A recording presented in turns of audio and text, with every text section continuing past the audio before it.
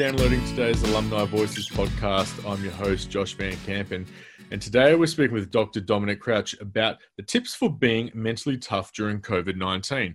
Dominic, welcome. Thanks, Josh. Great to be here. So, Dominic, you're the founder of Think, Feel, Perform. Your business consults with athletes and teams on mental skills for performance. What is the constant theme you see with athletes that we don't see in non-athletes? Yeah, well, there's probably two things that athletes differ on compared to the normal population. In a broad sense, like there's obviously finite differences all across the entire board, but the first one is outcomes. So athletes tend to have very specific outcomes that they want to achieve. You know, everyone knows premierships, gold medals, world championships. They're the definition, the distant definition of success for athletes.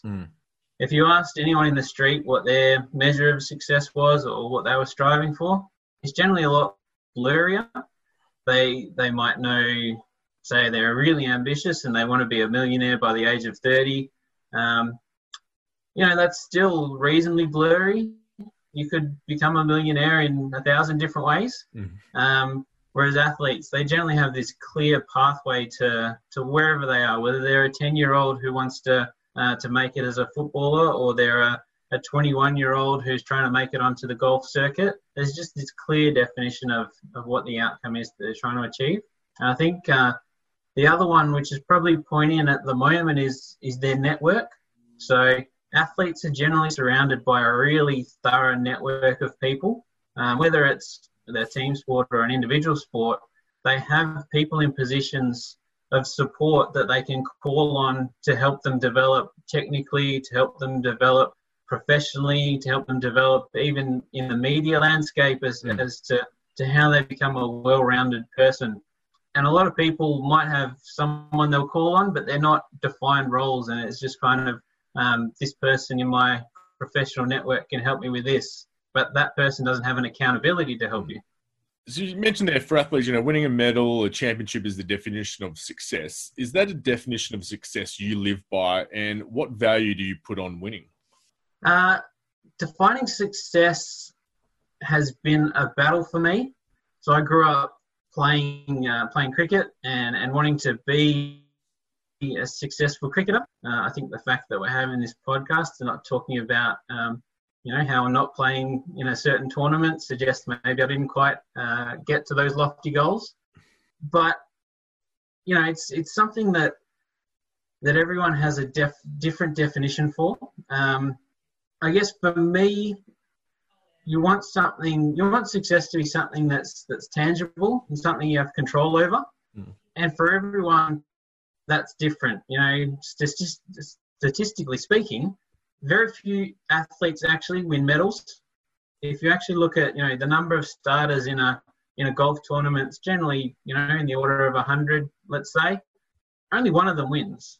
And, there's people that made that tournament, let's say the US Open golf tournament, there's a qualification for that, and people don't make the qualification. Some people's measure of success may be qualification, and then they get into that 100 that start. I think if you look at the statistics, then you can help define your own measure of success. And definitely thank my UWA education for helping me understand the value of statistics. But winning isn't an important validation of effort. It's an important goal to set, but it's not the only measure you can win. You can measure winning, or the success that you've put into a campaign. So for me, I think my definition of success is more around the influence that I have on my community and my businesses. So the impact that I can make on a day-to-day basis is more important to me than the distant, far-off ambitions that I really don't have a lot of control over. All I can do is add up my daily impact to then have a greater impact. Now, can you talk about the side of athletes about the fear of burning out? Because we're going through COVID-19 at the moment. A lot of professional and amateur athletes are unable to compete during this pandemic. is there a fear for some athletes during this time around, and running around the theme of being mentally tough? How can they be mentally tough during this period of not being able to compete and see those results? And could there be a fear of burnout potentially for these athletes by maybe doing too much during this downtime? Yeah, it's interesting. Burnout's one of those things that always exists in sport, but probably the athletes don't give a lot of attention to. Like, I think if you think about the last maybe 4 years in Cricket Australia and their pathways underneath them, there's been a lot of sports science on workloads. So, bowlers in junior ranks, even when I was playing, which is more years than I'd like to remember, juniors were only allowed to bowl a certain amount of overs per senior game. Now they're counting number of overs and number of training sessions and all this sort of stuff. So there's been a lot more science put into trying to prevent injuries and prevent athlete burnout. And there's, Cricket Australia, the men's team have got rotation policies that have been criticised to no end, whether because they're unwarranted or whether that's, something for the media to talk about. And it creates an easy story. I think there's merit to both. But I think the athletes themselves don't really fear burnout. They live constantly on the edge of overtraining and burnout. So, to be better as an athlete, you have to push your physical and mental boundaries, which means that you're constantly overtraining, you're constantly wanting to get better. And what I guess, what tends to happen is that if you do push that limit, it's not that far to push yourself into burnout. And a lot of the times, because these athletes are used to being on the edge, they don't notice that they've gone into burnout. And it'll sort of manifest in reasonably unobvious ways if they're not watching for it.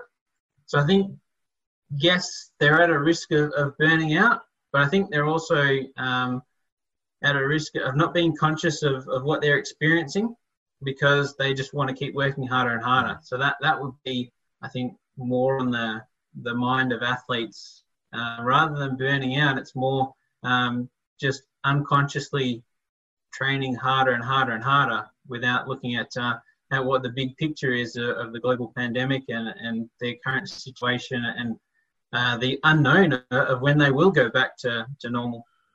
Did you ever fear burnout when you were an athlete? No, never. I think I burnt out a couple of times, wanting to be, an ambitious cricketer, having a passion for triathlon, which is what I focus on a bit more now in my athletic career, if we can call it that. To train for an endurance triathlon takes a lot of time. To play cricket takes, days. So what you tend to find is that you just keep adding stuff. You keep wanting to do more and more. And then all of a sudden you notice something that's off and you realize that you've slipped into burning out. Either you're in a bad mood for longer than you should be or you really see your physical performance slide.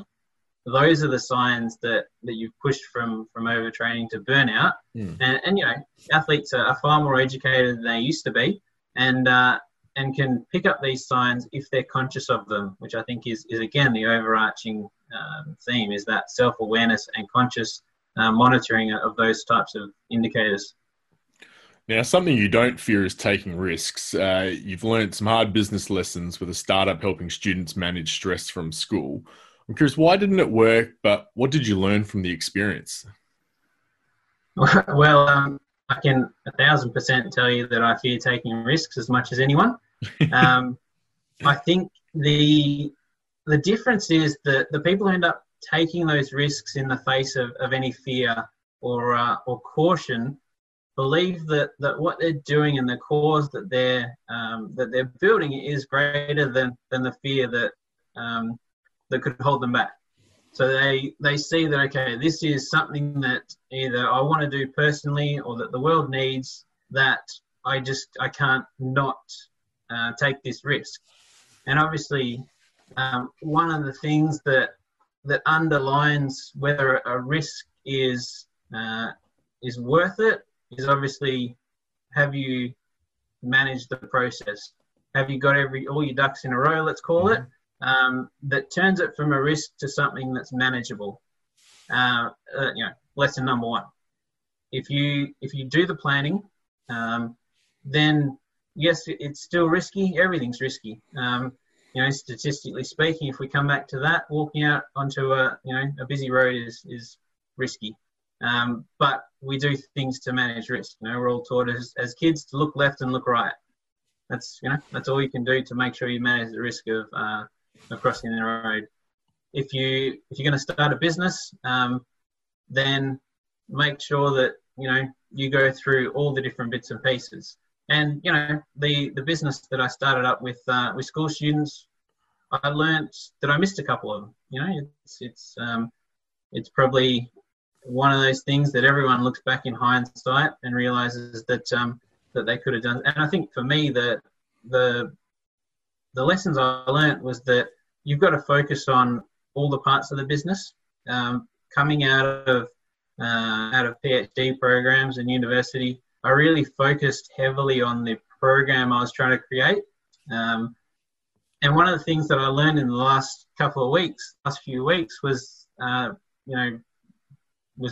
backed by this quote that I read, which was the Lean Startup, which plenty of people have probably read. But there's no facts inside the building, so get the heck outside. And that was one of the things that it took me a long time to realize. But in a business, you've got to be out there pounding the pavement, spending times with your customers. People are in business for people and do business with people. So what you need to do is you really need to focus on understanding the people, spending time with them, learning what makes them tick, and then finding out how to connect with them. And that was the biggest lesson I learned from that. One of those early startups was that the face-to-face time is 100% going to drive your business much further than anything that you create indoors. And I think the last point on that is also collaboration. I love the analogy that 1 + 1 = 3. I think sport is all built on this principle that you're bigger than the sum of your parts as a team. You create ideas, you bounce ideas off, and that business that I started was by myself. Could I have done it better with more people around me? Definitely. And I think anyone in business that can get out and collaborate, whether within their own teams or with other businesses and other teams, I think that's when you really find industries and groups just power through. Now, your work is also aimed around one central theme. Do you lay your head on your pillow at night knowing what you did that day was valuable? How was this theme created? I've got an amazing extended family spread all across Australia. And, they've got a huge amount of faith in me. They're all very successful in their own right. But I remember when I was a bit younger, talking to my mum's sisters over in Melbourne, and we were talking, I guess, about my ambitions, my plans, what I wanted to be when I grew up, sort of thing. And they challenged me on what was a safe and healthy definition of success. A lot of mine, having come from being a poor student, was focused on money, not for want of being a millionaire or being greedy with anything, but just that, okay, I finished my studies, I got to make some money. That's makes the world go around most of the time. So that was what they really questioned was that the healthiest way to define success? And it took me a good 5, 6, 7 years making mistakes, learning from those mistakes, to go to the point where, like now, my definition of success was that day worthwhile? Doesn't mean that I had to spend 9, 10 hours on the computer building businesses and programs and bits and pieces. If I needed to have a day off playing golf for my own mental health or my own enjoyment, I can still, at the end of the day, know that was the right thing for me to do. So it's a really personal fuzzy definition of success that has really helped me to go, all right, if I do at the end of the day feel like I didn't have a successful day, what things did I waste my time on? What things really drained me? And can I avoid them? If not, maybe, that's just part of the human experience. But if there are things that I can avoid, then that can sort of direct me more towards a bigger long-term goal. Do you keep track of these thoughts and questions in a diary? Yeah, 100%. I spend a lot of time talking to my athletes about noting down and, developing a self-awareness on what makes them tick. So, I used to keep a journal after every golf game that I played, trying to be an up-and-comer, got to, a reasonable level of success and managed to play an open tournament in Perth here as an amateur, which I, had a lot of pride in the fact that I was able to do that.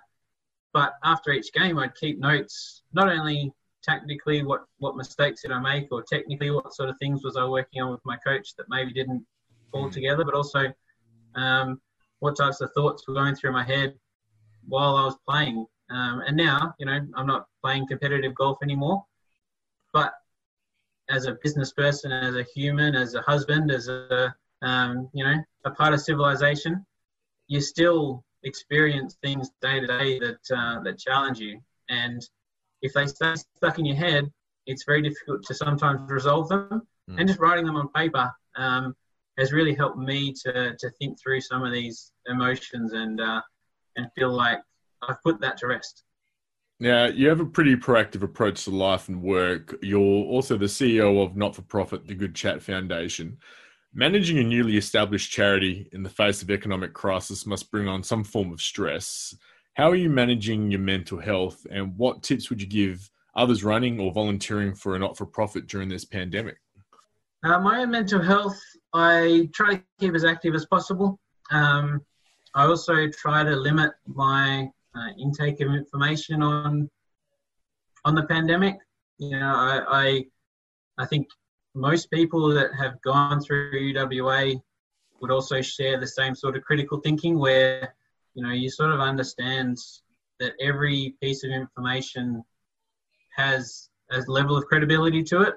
Every journal has an index rating and all those sorts of things that you learn through your years at university. So I only really consume information that I feel is credible or worthwhile reading.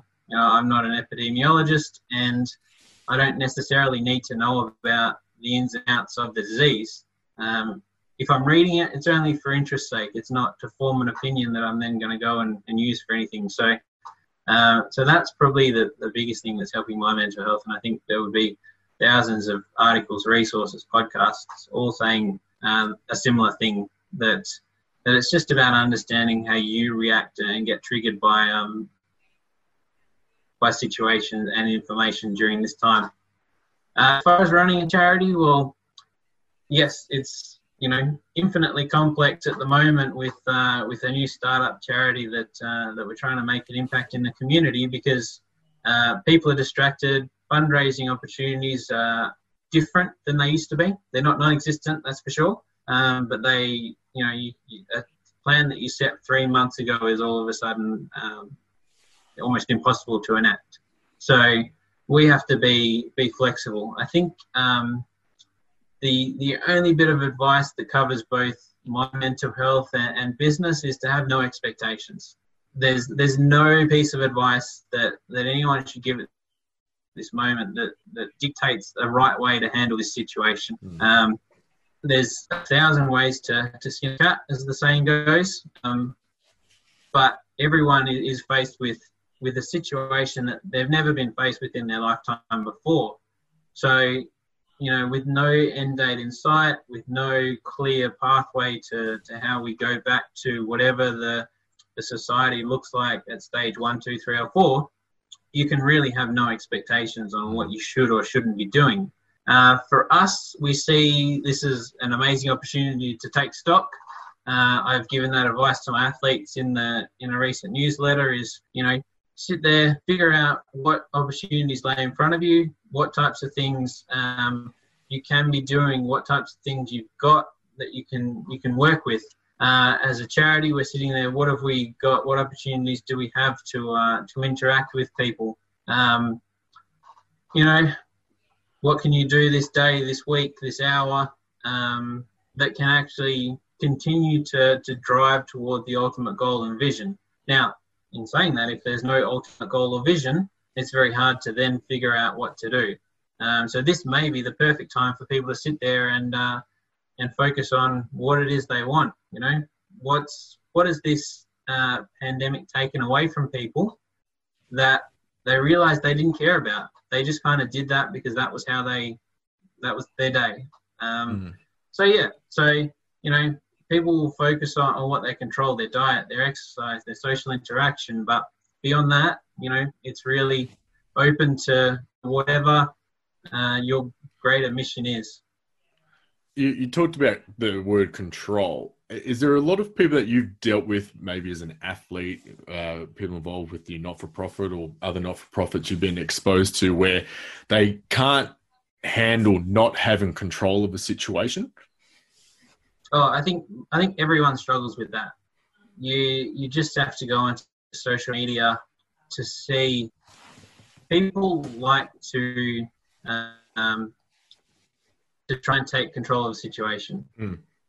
If we didn't have this desire to be in control, there wouldn't be enormous comment sections with people giving their opinion and trying to change people's minds. Yeah. All the athletes I talk to, a lot of them focus on uncontrollables. They focus on their opponents. They focus on selections. They focus on things that do impact them, but that they have no control over. And in business, the quickest way to kill a business is to focus not on what you're doing, what your staff are doing, but on whatever else is going on and pushing and pulling your business. So I think it almost doesn't need explanation that people love control, but it's identifying what you can actually impact, what you can make a change that is going to determine how well you feel. Your level of well-being will be dictated by, are you banging your head against a wall, trying to change someone's mind, or trying to work on something that you can never actually change? Or are you doing something that, okay, I know that as an athlete, I have an imbalance in my back that's causing the issues. Now's a great time to work on getting those back issues sorted so that when sport comes back, I'll be more injury free. That's easy to do. You can control that. Now, it takes strength of character to feel genuine joy and excitement for people's success. Funny asking this question after when people can't control the comments of people in social media. Mentally strong people have this ability. What do mentally strong people avoid? Examples like shy away from change, waste energy on things they can't control. And how can they obtain and develop these critical habits? I think we've spoken about a couple of things that people can do already. So the first thing when we were talking about the keeping a diary or making notes or sort of understanding your own person and your own experience, that's really developing a self-awareness. So, for example, like something like cognitive behavioral therapy, which sort of is a highly utilized psychology tool, is all about understanding the thoughts and emotions that dictate your performance as an athlete or your day-to-day experience as a person. So understanding what it is about situations that trigger you to feel negative. What is it about situations or the thoughts behind those situations that are seemingly meaningless interaction can really throw you off guard. For athletes, what they do is they understand that, okay, if a week out from a tournament, I'm already starting to doubt and question my own ability to succeed in this tournament, well, that cognitive stress might not manifest itself physically. They might not get the butterflies until 2 hours before their competition. But what we try to make them understand is that if those thoughts are happening 2 weeks, 3 weeks, 2 months out from the competition, they're only going to keep building. They're only going to keep becoming more and more intense, to the point where you don't have butterflies, you have like a physical sickness, and you're in throwing up before the game because you're so nervous about competing.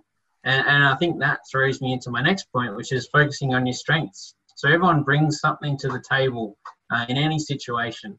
You may not have the technical skills, but you may have the coordination skills to help a team succeed. In any group, corporate group meeting, there's always people in the room who contribute by helping the technical staff connect with customer needs, for example. So their skill isn't necessarily the technical skills, but it's relaying that information back to the people who need to understand it. So you need to sit there and not feel stressed about, a desire to understand necessarily all the technical stuff and explain it perfectly. But what is your job? How do you become useful in that situation? And the only way you can do that is by focusing on, all right, this is what I bring to the table. I think, most people are hyper aware of their weaknesses, and their own self-talk tends to highlight those aspects, which then undermines confidence, undermines any ability to control anxiety and nerves going into a situation. So that they're the types of things, you're feeding back on your self-awareness, understanding that you are focusing too much on your weaknesses and not going into a situation knowing from an athlete's point of view that I can beat Roger Federer if I focus on having a really strong forehand. So not worrying about what he does, but taking every opportunity you can get to play to your forehand.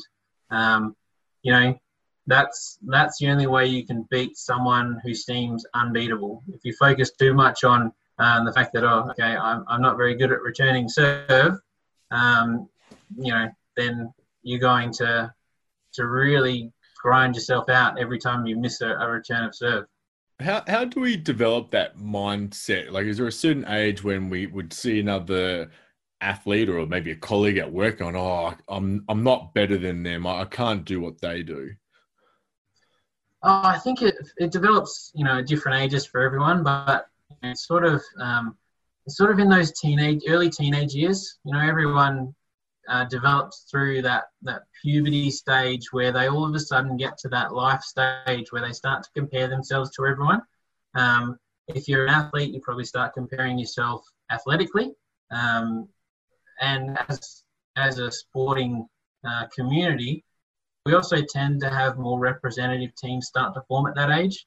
So you'll start to see people all of a sudden getting picked for, say, an under-13s, under-14s representative team, which also coincides with these youngsters developing a self-awareness and comparison of who they are within broader society, but also within their sporting community. And drop-off rates start to occur around that time, and by the time sort of people finish school, most people have dropped out of sport that aren't playing for competition and success. And I think we see, there's an uptake of people in their mid-20s when they start to feel like, I've got to give my metabolism a bit of a kickstart, and they get back into social sport. But definitely teenage years, we start to see people becoming aware of what they've got in their toolkit and what other people have got, and starting to compare them. Now, we've touched on this before, where COVID-19 has brought unexpected opportunities. How can we embrace the unexpected and make the best of it? I think the beauty of this unexpected time is that we've never really had anything like this happen before.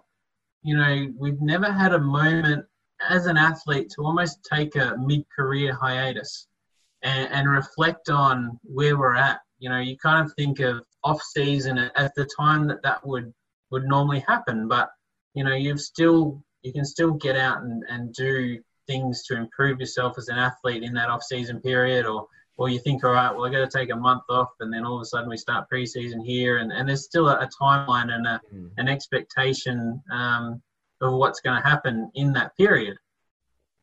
But now we've got this completely bizarre and unusual situation where, you're not allowed to go outside for some regions of the country, and you're restricted in what you can do here, there, and everywhere. And there's obviously no sport.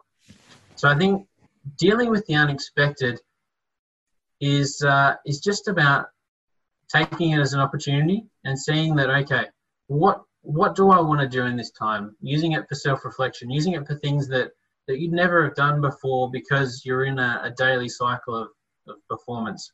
Now, developing the skills to do that, that's simply about having structures in place and actually dedicating thought and energy to it. You can't, I guess we think about the 10,000 hour principle.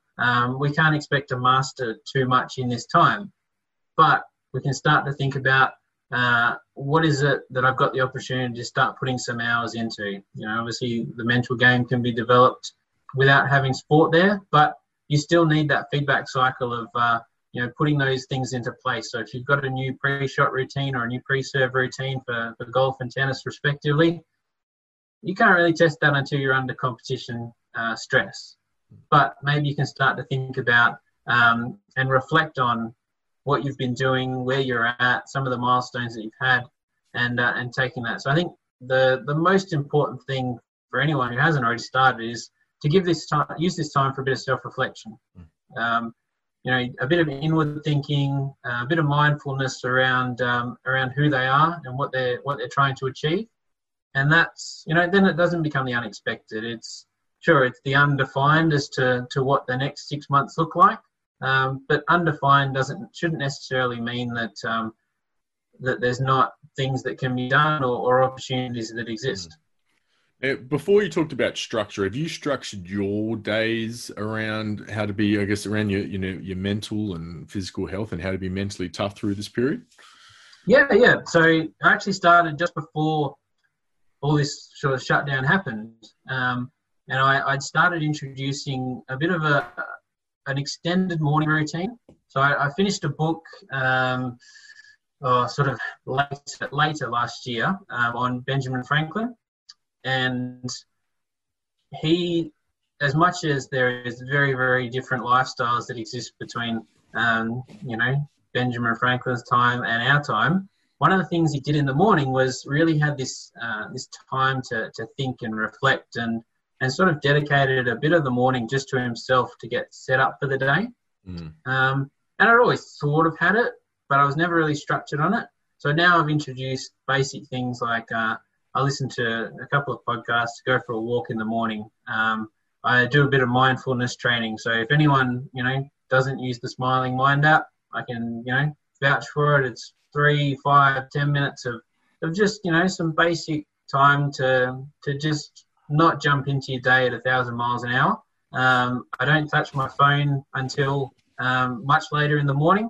I think for me, that was something that I learned through my self-reflection, was that if I start seeing emails and I start seeing activities, I want to jump into them rather than really taking my time to have a bit of me time, to have a bit of time to do things that I enjoy and just enjoying the morning or the thing that I'm doing without thinking, all right, I've got to get through this and then I've got to go to the next thing. And then after that, I've got to do something else. So just being in that present moment and doing things that start your day off well has really made a big impact on me. And I'm sure it, has for similar people who've implemented rules like that for their own personal well-being. Now, we'll come up to the end, but one more question. So what are your top tips for being mentally tough during COVID-19? I think we can basically summarize it with 3 points that we've discussed today. So one is no expectations. Don't let anyone tell you how to manage this time. Think about what it is that you want to do, that you feel you need to do, not because that's what you should be doing, but because that's what you would like to get out of this time. Number 2, reflect on your thoughts and feelings. Obviously, we just kind of discussed that there, but this is an amazing time to take stock of who you are as an athlete, as a corporate person, as whoever you are, whatever you define yourself as. whatever roles you take in society as a mother, as a father, this is a chance for you to figure out, are you living that life authentically? And then number 3, which we spoke about, I think about much earlier, was focus on what you can control. It's just purely, day to day. You can't control when the economy starts up. You can't control what the stock market's doing. You can't control any of those things. But you can focus on, your own finances. You can focus on what you're going to do in the morning, like, the routine that I was talking about. You can focus on the things that are going to make you happy and healthy. Dominic, thank you so much for that. Now, if people want to find out more about Think, Feel, Perform or the Good Chat Foundation, where should they go? So both have websites. Both can be found through Google, and obviously social media, which is king at the moment. They're both on there. And then, please feel free to reach out if you've got questions, if I can help in any way. I really look forward to connecting more.